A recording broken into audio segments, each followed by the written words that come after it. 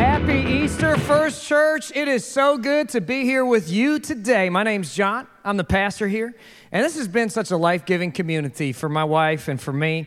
And, this church used to feel a little bit small. Some people now today say it feels a little intimidating. But I'll tell you what, it's a perfectly sized community at every service to know some people here. I feel like we have felt so welcomed. I challenge you to give it a try and get involved. I think you'll love it. And my wife and I have been coming here for 8 years. And Kristen, my wife, leads our Hebron campus up there. And she's given me 4 beautiful kids. Go ahead and put up that picture of my chicken nuggets. Look at them. Each of them just perfect little itty-bitty, teeny-weeny babies. And my wife is my heartbeat. And I'm so grateful for her, and especially to be married to an honorary man like me. I thought when I married a white girl, being a dark-complected man, I thought all my kids were going to come out looking like little sumo wrestlers. But that is not the case. I had some white kids, and I thought, man, they don't look like me at all. The other day a few years ago, I was at Hinsdale Oasis on the tollway. And my youngest daughter, Aurora, blonde hair, blue-eyed, perfect little girl. And I'm picking her up, and she's doing the normal toddler thing. I hate you, Dad. I want my mom, whatever. And she's kicking and screaming, and I'm taking her away. And I get this lady who comes up to me. She says, Sir, what are you doing with that baby? What are you doing with that baby? And I'm like, uh-oh. What am I doing with this baby right now? Like, I'm wondering. And I say, well, I'm the dad. She goes, really? And I go, well, my wife has been very, very adamant that she is, in fact, my child. But if you would like to check with her, I wouldn't mind. Just kidding. It's your funeral. But anyway, for real, I couldn't be more blessed to be the pastor here. Hebron, Jasper County Jail, online in DeMont Wheatfield. Happy Easter, come on! Jesus is alive. He's risen. And this is a place where no one's perfect, where everyone's welcome. And, I had a pretty eventful week. The month before Easter is always just one of those busy weeks for pastors and busy months for pastors. And as many of you know, I like to drive nice cars, okay? Some of you might call them beaters with heaters. Some of you might call them mill cars. I call them nice cars. I've never purchased a car that's in the same decade that we're in. Currently own 3 vehicles. All of them are at least 2 decades old. And I love going to the junkyard to find parts. One of my favorite pastimes. I like to take my kids on dates. The other night, I looked at one of my daughters. I said, hey, where'd you like to go on a date with Daddy? And she looks at me. She goes, Daddy, can we go to the junkyard? And I say, yes, we can. That's what I'm talking about. That's a catch right there, young men. That's a catch. But a couple years ago, I purchased what they call a Texas limousine, which is a 2004 Yukon Denali XL. Put that thing's murdered out right there. That's what I'm talking about. Denali trim. It's loaded. We named it Batman. You know what I mean? Batman, his black car. But anyway, heated seats, front and middle row. And all of them work except for the driver's seat, because who needs that? Nobody ever sits in that seat anyway. And then it's got a TV in it. Remember when we were kids, we used to play the alphabet game, but now cars have TVs in them? This thing has a TV in it, but it's broken, so my kids get to still play the alphabet game. And it has what's called the 6.0, the 6.0 LQ4 iron block hillbilly hot rod motor. I mean, that thing, she's a real ripper. And for the last 23,000 miles, it has not had oil pressure. That's okay, because we don't need that where we're going, But anyway, we named him Batman. And, I changed the sending unit on it. I changed the oil pump. I put a mechanical gauge on it. And if I rev it up, I can get her up to 4 PSI. So it's definitely not good. But the metal shavings in the transmission or in the oil tend to keep it lubricated well. Runs like a top. And this last Sunday, Batman was up in Hebron. We get the kids strapped in. Get her all set to go. Engine's fine. Transmission's Gucci, 4L60E. Those never break. And just kidding, they break all the time. And we turn the key, and nothing happens. You ever have that? You get in the car, and you turn the key, and click, and it's like, oh, man. It's just that feeling. Your heart sinks. You know what I'm talking about. And it ended up, and I knew what it was. I'd been hearing it for a while. It was a starter motor. And I changed it the other day. Here it is. This is literally the starter motor. And it's funny because the starter motor isn't even what's bad. It's just this little solenoid right here that went bad. But, changed the whole thing because it's America. But anyway, it's amazing. We got this big 4-ton truck. It's got a good engine. It's got a good trans. It's got, a heater that works. AC's busted, but it's got a heater that works. I mean, it looks so good. It's got so many parts, and many of the parts work, but it doesn't run. Because it doesn't have a starter. Just a tiny little part. But without it, the car is just 4 tons of scrap. And I think it's interesting because I think a lot of us have a faith in God that's a lot like Batman, my truck. Many of us believe in God, and that's the engine of our faith. That's the engine of our faith, you know. And we're here on Easter. I think church attendance is sort of like the transmission of our faith that brings power from, you know, that faith and belief in God and puts it to the wheels of our life. But there's something missing for a lot of us. And I think a lot of us, we think we should be good and, you know, our faith should be good. And we see other people, they've got this thriving faith. They're alive in Christ. But we get out to the parking lot of our faith and we get in that vehicle and we turn the key and click. It's like, oh man, you ever have that feeling? You know, a lot of us, we've tried faith a lot. You know, we try to put it together. We try to get it together. You know, we used to go to church. We grew up in church. You know, we tried a lot of churches when we were young in that season of life. You know, a few houses ago, a few cities ago, a few jobs ago, maybe a few marriages ago, we were engaged and we were building that faith. But as we tried, it just felt like we weren't getting anywhere. Click, click, man, what's wrong? And we turned the key and the engine it wouldn't run. That's what I want to talk about today. I'm titling this message, If You Believe in God, but you feel like something's missing. That's what I want to talk about today. And if that's you, I think you're really going to like this. Now, most of us believe in God. It's pretty easy. Genesis 1:1 says, in the beginning, God created the heavens and the earth. That's easy. It's easy to believe in God. Something doesn't come from nothing. Intelligent design doesn't come from no intelligence. A building is a builder. A painting is a painter. The universe has a creator. You know, and I think the religious dogma of atheism is pretty easy to see through. Despite the pressure and manipulation of secular society, I think all of us late at night, even atheists, we know, okay, there's a God. Like, I get it, you know, obviously. I think most of us, not only do we believe in God, but we believe in the God of the Bible. We believe in Jesus. You know, I mean, John 3:16, it says, for this is how God loved the world. He gave his one and only Son so that everyone who believes in him will not perish, but have eternal life. And I believe that. That's easy. You know, of all the world religions, none have the archaeological, historical, and biological and scientific evidence that Christianity does. There were 500 plus eyewitnesses who saw the resurrection of Jesus. There's multiple corroborating, firsthand eyewitness accounts of the life, death, and resurrection of Jesus. We have more evidence for the life and works of Jesus than we do for Julius Caesar, Plato, Aristotle, and Homer combined by an order of magnitude, times 10. Isn't that crazy? There's no life from the world of antiquity that's better attested to than the life of Jesus. Not only is Jesus real, though, I think all of us can see Jesus is good. The reason slavery is considered bad, the reason we work to stop child sex abuse and sex predators, the reason women have a voice in the world, the reason hospitals, orphanages, and the Red Cross exist as a matter of historical fact exist because of Jesus. I mean, it's pretty easy to see that Christianity is true and good if you care about evidence. The only reason people reject it is because of a genuine lack of knowledge of the historical record. That's common. But Christianity does not take blind faith. It's objective, informed, clear faith. Of all belief systems, it's the easiest and clearest by far. I think the big problem for most people is not believing in God. It's not believing in the God of the Bible, Jesus. I think for most of us, the big problem comes when we get to Romans 3:23 and John 14:6. Romans 3:23, it says, for everyone has sinned. We all fall short of God's glorious standard. And John 14:6, these are Jesus' words. He says, I am the way, the truth, and the life. No one can come to the Father except through me. And this is where everybody gets angry at God. Not many people today like the idea that everyone is sinful. And not only that, everybody today really hates the idea that Jesus is the only way. You know, not Muhammad, not atheism, not Buddha. Everybody hate that part. This is a part of the Christian faith that people don't like. In fact, I met a lot of people, you know, outside the church or loosely involved in church or sometimes really involved in church. They'll say, you know, Pastor, I believe in God, obviously. I believe in Jesus, obviously. But that sin stuff, that exclusivity stuff, that's just one step too far. You know, really, Pastor, you just got to be a good person and God will see you.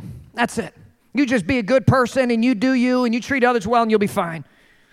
The thing is, when people say that, it's hard to say that you believe in Jesus, but then not actually believe in his core teaching. Like, what does it mean to say you believe in Jesus when you don't actually believe in what he taught? That's like my wife saying, Pastor, or that's what she calls me at home. I know, it's great. It's like my wife saying, John, I'm faithful to only you. You know, I love you. I'm yours. I'm married to you. I'm just going to cheat on you twice a month with my exes. Is that cool? It's like, no, what does faithful to me mean? What does it even mean, right? What does it mean to believe in Jesus? It means you believe what he taught. And he taught that we're all sinful, that we all fall short of his glorious standard. And he taught that he's the only one who can deal effectively with sin. You see, the whole reason Jesus came from heaven to earth, the whole reason we have this Easter celebration is because of Jesus dealing with the sins of the world. Not just the resurrection of Jesus. I mean, the resurrection is a great miracle to behold for sure, but Jesus is not the only one who has been raised from the dead. Even in the modern era, I just read a great documented medical story about a baby in a Minneapolis hospital being born, being pronounced dead. 30 minutes later, as the parents were saying goodbye to the baby, they laid hands on this baby and said, "In the name of Jesus, live," and the baby came back to life. In the Bible, the Shunammite widow's son, raised from death to life. Lazarus, the dear friend of Jesus, dead for 3 days, raised from death to life. But Jesus, he taught us that when he died on a spiritual level, he took the sins of every Christian, past, present, and future upon himself, and he brought them to the only place where God is not, which is the biblical definition of hell. Not just fire and brimstone, but separation from God. God's not there. Jesus brought the sins of the world there, and then he came back from sin, death, and Satan as victor. So many of us have the engine of faith. We believe in God. We have the transmission of faith. We go to church, but when it comes to the starter of it all, many of us are missing that sin thing, the belief that we're sinners in need of saving. And I think the result is we do the religion thing on and off. And we put the whole vehicle together, and we give, and we serve, and we do all this stuff, but then we turn the key of faith. Click. And nothing happens. Nothing happens. And this makes things frustrating for us. We're sitting here going, what's wrong with my faith? It doesn't work for me. I like talking with strangers. I never listened to my parents growing up. I talked with strangers all the time. And as an adult, I still enjoy conversations with people that, I met for the first time. It's fun. At a gas station, at a restaurant, on an airplane, at an airport, whatever. And you talk with strangers who you're never going to see again. And strangers say the darndest things. I mean, they will tell you stuff they've never told anyone else before. It's crazy, the stuff that they will say. And inevitably what happens, this is my favorite part of the conversation, is eventually they find out that I'm a pastor. And they have a seizure. You see it, they're like, oh, pastor, I'm a good person, blah, blah, blah, blah, blah, And a lot of times they'll say, I used to go to church, but I don't anymore. But I still believe, because you don't need to go to a building to worship God. And I'm like, that might be true, but you do need to go to a church to obey God as a Christian, because he tells us to do that. But often this is what they say. They say, Pastor, here's the thing.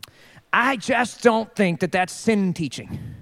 That judgmental fire and brimstone teaching that the church does, I just don't agree with that. I say, okay, let me do a drawing. I always do this drawing, on the back of a napkin or whatever.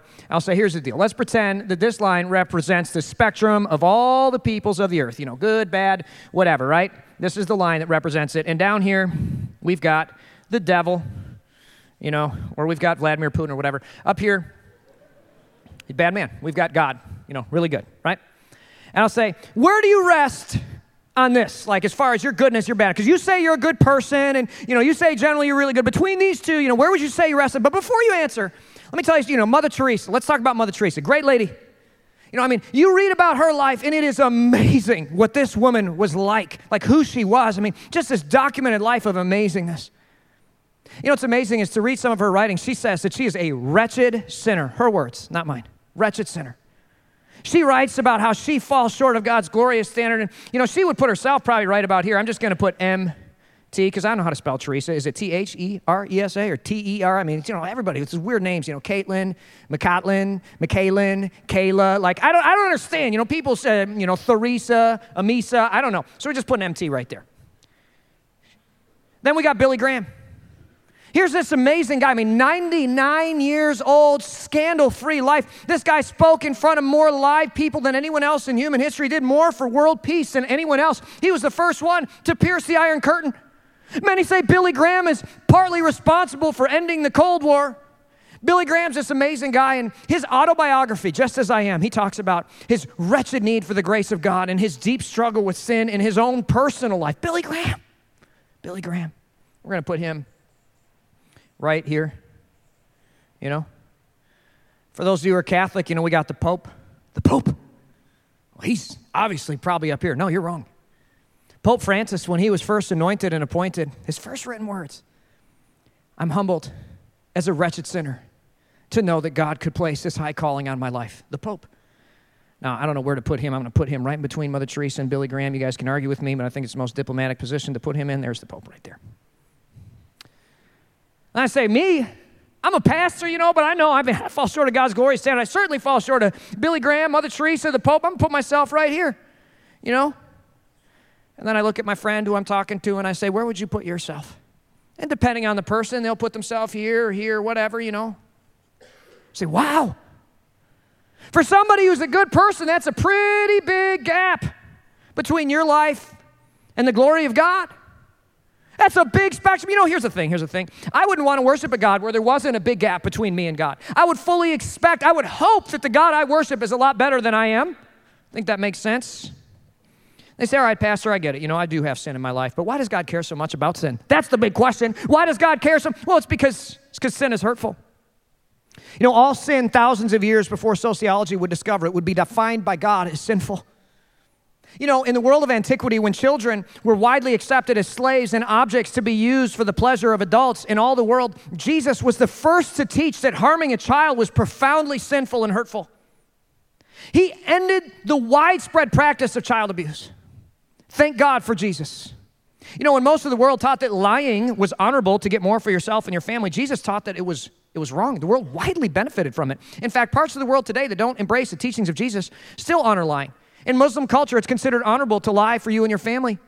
In atheist China, lying is perfectly okay. In fact, they have to lock up toilet paper in public restrooms because people will just steal all of it. What's amazing is to watch the way that church has brought progress to Western civilization. I mean, church attendance as a percentage of total population is a great predictor of consistency of economic expansion over the ages.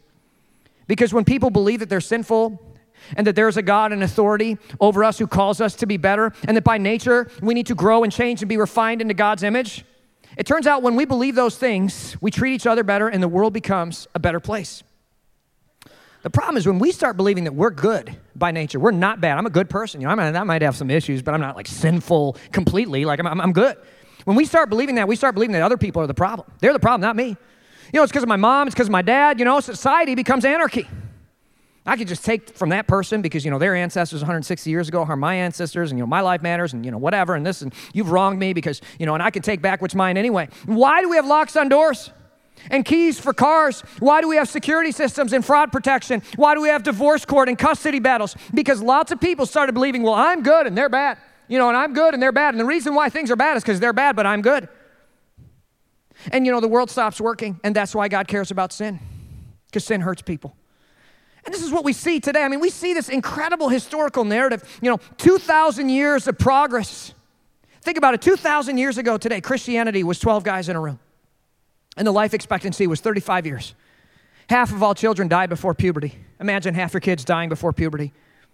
And we went from that to the wealth we have today because corporately people started believing that we were sinners in need of a Savior. And the world was transformed. Thank you, Jesus, for caring about sin. And today we see societal progress plateauing. Why? Because a lot of people started believing, well, I'm a good person. You know, they're bad people, but I'm good. My ex is the problem, but I'm a good person, and they're bad, and because I'm good, and they're bad. You know, it's the Democrats that are bad, but I'm good, and it's the Republicans that are bad, and I'm good, and my man, you know, Tucker Carlson, he's good, and they're bad. My man, Brian Stelter, you know, he's good, and they're bad, because I'm on the good team, and they're the bad team, and they need to change. And our growth as a society, well, guess what? It begins with our growth as individuals. And our growth as individuals begins with us recognizing that we are sinful. And when we deny this fact, we stop growing as people and as a society. How many of us today know people who are obsessed with themselves? I feel like most people are. Me monsters. You know, you go out and you get these people, they just talk about themselves constantly and how hard their life is. We live in the most prosperous time in human history, and we're just like, life's terrible, you know? And it's like, why did I even come here? I could have just brought a bobblehead. Wow, unbelievable. You know, I could have just brought a mirror and let them just talk about themselves. This is me. I don't want to confess my sins sometimes, and I become a me monster. You know, the other year, when I first bought Batman the truck, we got him at an auction. We got a great deal on him. He had some problems, but we got him at auction. He was fresh out, just barely had 200,000 miles on him. He was pretty fresh for us. And I got the car title, and I put it on the counter because, you know, our BMV in DeMont-Wheatfield at that time was open Monday, Wednesday, and every other Friday. And I couldn't make it there till the following Wednesday. So 1 week, this title had to survive on our counter. And I pulled my family together. We don't do paper a lot in our house. We're very digital. But I look at my family, and this car title is kind of like the last place where we have paper. I look at my family, I pull my kids together, I say, family meeting. This is called the car title. Nobody touch this car title. I'm going to put it on the counter. The kids are too short to reach the counter, but I pulled them all in because really, I'm just concerned about my wife at this point. Because she is like Jaws with garbage, you know what I mean? That car title is like Quint at the end of Jaws. Like, no, you know what I mean? Like, don't touch the car title, okay, honey? I mean, it's just pretty simple. I'm just going to ask you 1 week, don't touch it, right? So a week later, I come back to the counter. The car title's gone. I say, Kristen, where'd the car title go? You know, where'd it go? She's like, I didn't touch it. I go, Kristen, I didn't touch it. What do you think I am? Like, I put the title on the counter. What'd you do with this title? And she's like, John, I don't know. I said, what do you mean you don't know? You're the one that moved it, you know? She's like, I don't remember moving it. I said, well, I didn't move it. Are you calling me? You think I'd move the title? I'm the one who told you the title's important. We can't. And we looked the whole house over. I'm like, Kristen, we can't get another title. This thing's been reassigned from dealer to the auction. I can't file for a duplicate. It's not in my name. I might as well just drive Batman to the scrapyard and take the weight and scrap, take the money and scrap. $300 is all we're going to get out of this truck because you lost the title. I can't believe this. And I'm making myself sound nicer than I really was. It was worse than that, And she's got a newborn baby, she's holding one of my children. And she's like, well, would you just look in Batman? Maybe you put him in Batman. I said, Kristen, why would I put the title in Batman? I can't drive Batman because he's not registered yet. And she goes, well, it's the only place we haven't looked. Can you just go outside? And I go, all right, fine. You want me to look at Batman? I'll do that for you to make you happy because I love you. It's obviously not there. But if you want me to waste my time, did you wake me up? Did you rub this lamp? I'll put on my shoes. And I'll walk out there. And I walk out and bam, I slam the door because I'm a jerk, right? And I'm walking out there and I just have this like fleeting little memory of like, wait, did I put the title in Batman? Oh no. Oh no. Oh no, no, no, no, no. You know what I mean? So I walk out there and I am praying, Jesus, please don't let the title be in Batman. At this point, I would rather lose everything. I'd rather lose the truck than have the title be in Batman. I open up the door and I open up the glove box and there's the title. And I'm like, I'm a dead man. I mean, I'm sitting in that car. I'm like, I'm so scared. Have you ever been afraid to walk in your own house that you paid for with your own money? Because behind that door, there's somebody who has a license to kill you. You're like, it's over. I'm calling at that time the chairman of our consistory. I'm calling Ron Fieldhouse. I'm like, Ron, it's been nice knowing you. I'm going to die. I just want you to know you're going to need a new pastor. I get out and I open up the door. I'm like, I walk in. And Kristen just gives me a big hug. She goes, we were praying that you'd find it. I love you so much, John. That's it. She was just sweet. What did sin do in that situation? Who did it hurt? Hurt me? Hurt my wife? Hurt my kids? Might even hurt my grandkids. I mean, my kids saw their dad treating their mom that way. They learned that that was an appropriate way to act. Sin hurts everybody. Sin has a ripple effect. Sin makes the world a worse place. The problem wasn't the car title being misplaced. The problem was the momentary belief that I would never lose a car title. This is so many people. So many people who claim to be Christian. Oh, I love God, right? Really what we do is we love ourselves. We just use God as a handkerchief to clean up our messes. And we do whatever we want. We don't live according to God's standard. We live according to our truth, our standard. And we with our boyfriend or our girlfriend, and we turn down for what, and we party, and we live whatever we want to do. And then we blame everybody else for our problems, including God. That's what he is to us. Oh, God, why would you do that? I can't. Here's the problem with this. Is it leaves us feeling powerless and depressed and anxious. That's what it does. When you blame everyone else for your problems, the world is not a good place to be. And what we do is we get so many plates spinning and so much smoke and mirrors. Our perception of reality is like walking through a fun house at a fair. I mean, that's what we do. We distort reality so much to make ourselves look good and make other people look bad, and it's a miserable place to be. The truth is God loves us so much that he points out sin in our lives. Because he wants to end the suffering caused by sin. Because all people are harmed by sin. All people have sin in our lives. And when we deny it, we're the ones who are hurt. But when we confess it, we're the ones who find freedom and healing. When Jesus said, everyone has sinned, we all fall short of his glorious standard, he wasn't there to hurt us. He was there to love us. That's why he cares about sin. Now, some of you are like, all right. Point proven. Sin matters. I hear you, Pastor. But what about heaven?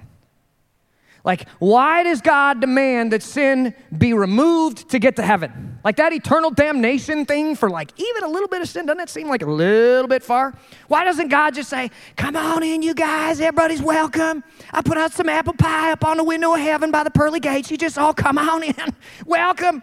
Because God's Southern, I like to imagine. That's a good question. I'll answer it with another question. Why is the world messed up right now?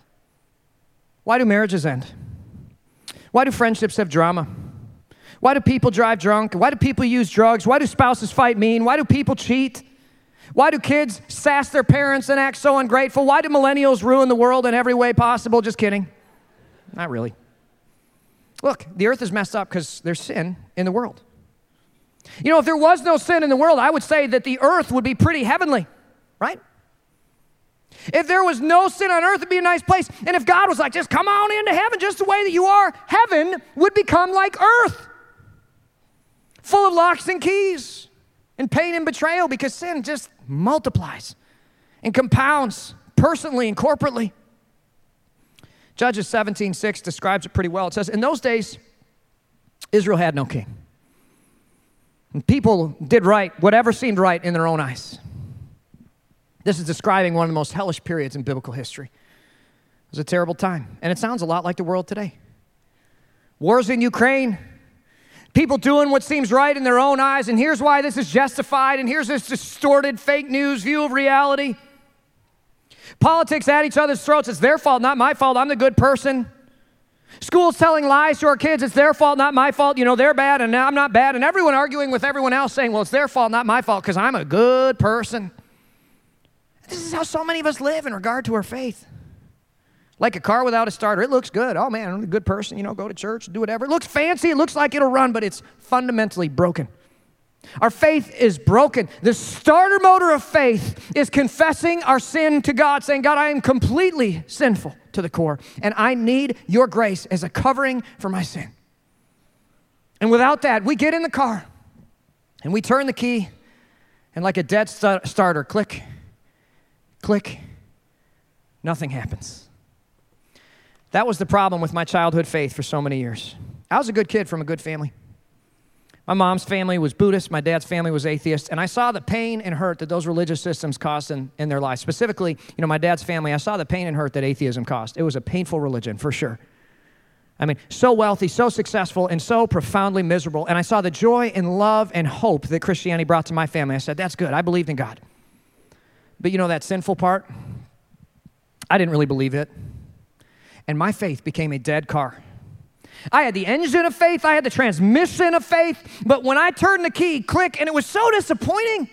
It was so unfulfilling. You know, you'd go and you'd be engaged and you'd do all the things, and everybody else had this faith that seemed to roar to life, and you'd sit there and you'd be like, I hope nobody notices, but I'm dead inside. Middle school, I just felt anxious and depressed. You know, I started blaming everybody for my problems. Feeling like I was always being held back, feeling like it was their fault. I started being like, maybe this isn't real. I don't know. Everybody has this stuff. I believed in God. I believed Jesus was real. But that Romans 3:23, for everyone has sinned, we all fall short of God's glorious standard. Not for me. You know, one day I began to realize that I played a role in the most negative issues in my life.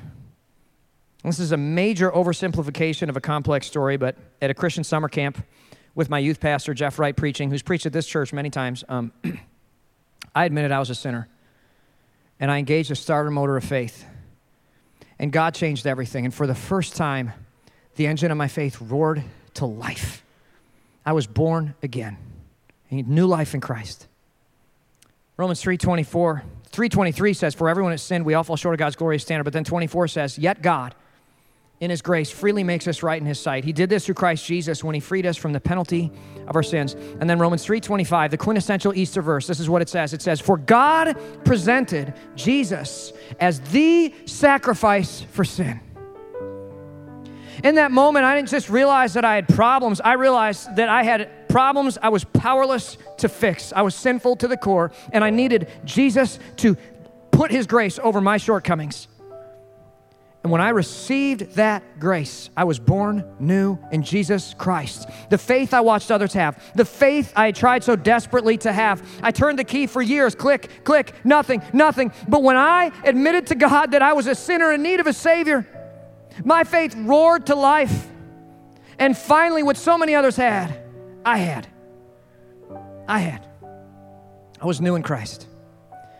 Today, I wonder if there's not a lot of us here living just like I did. Sure, you believe in God, but you're a good person. and you get out every time. You know, you come to church, you do these things, and you come once in a while. If you've had seasons of your life where you've been engaged and whatever, and you turn that key and click, and it's like, man, what's wrong?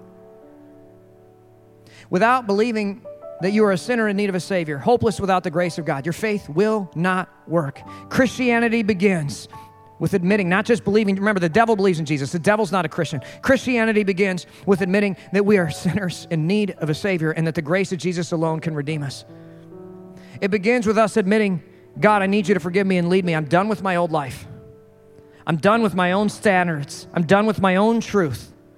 I'm now living according to your standards in the Bible. I'm done justifying my life, saying I'm a good person. I disagree with God on these things. It's saying, God, your standards in the Bible, they're my standards now.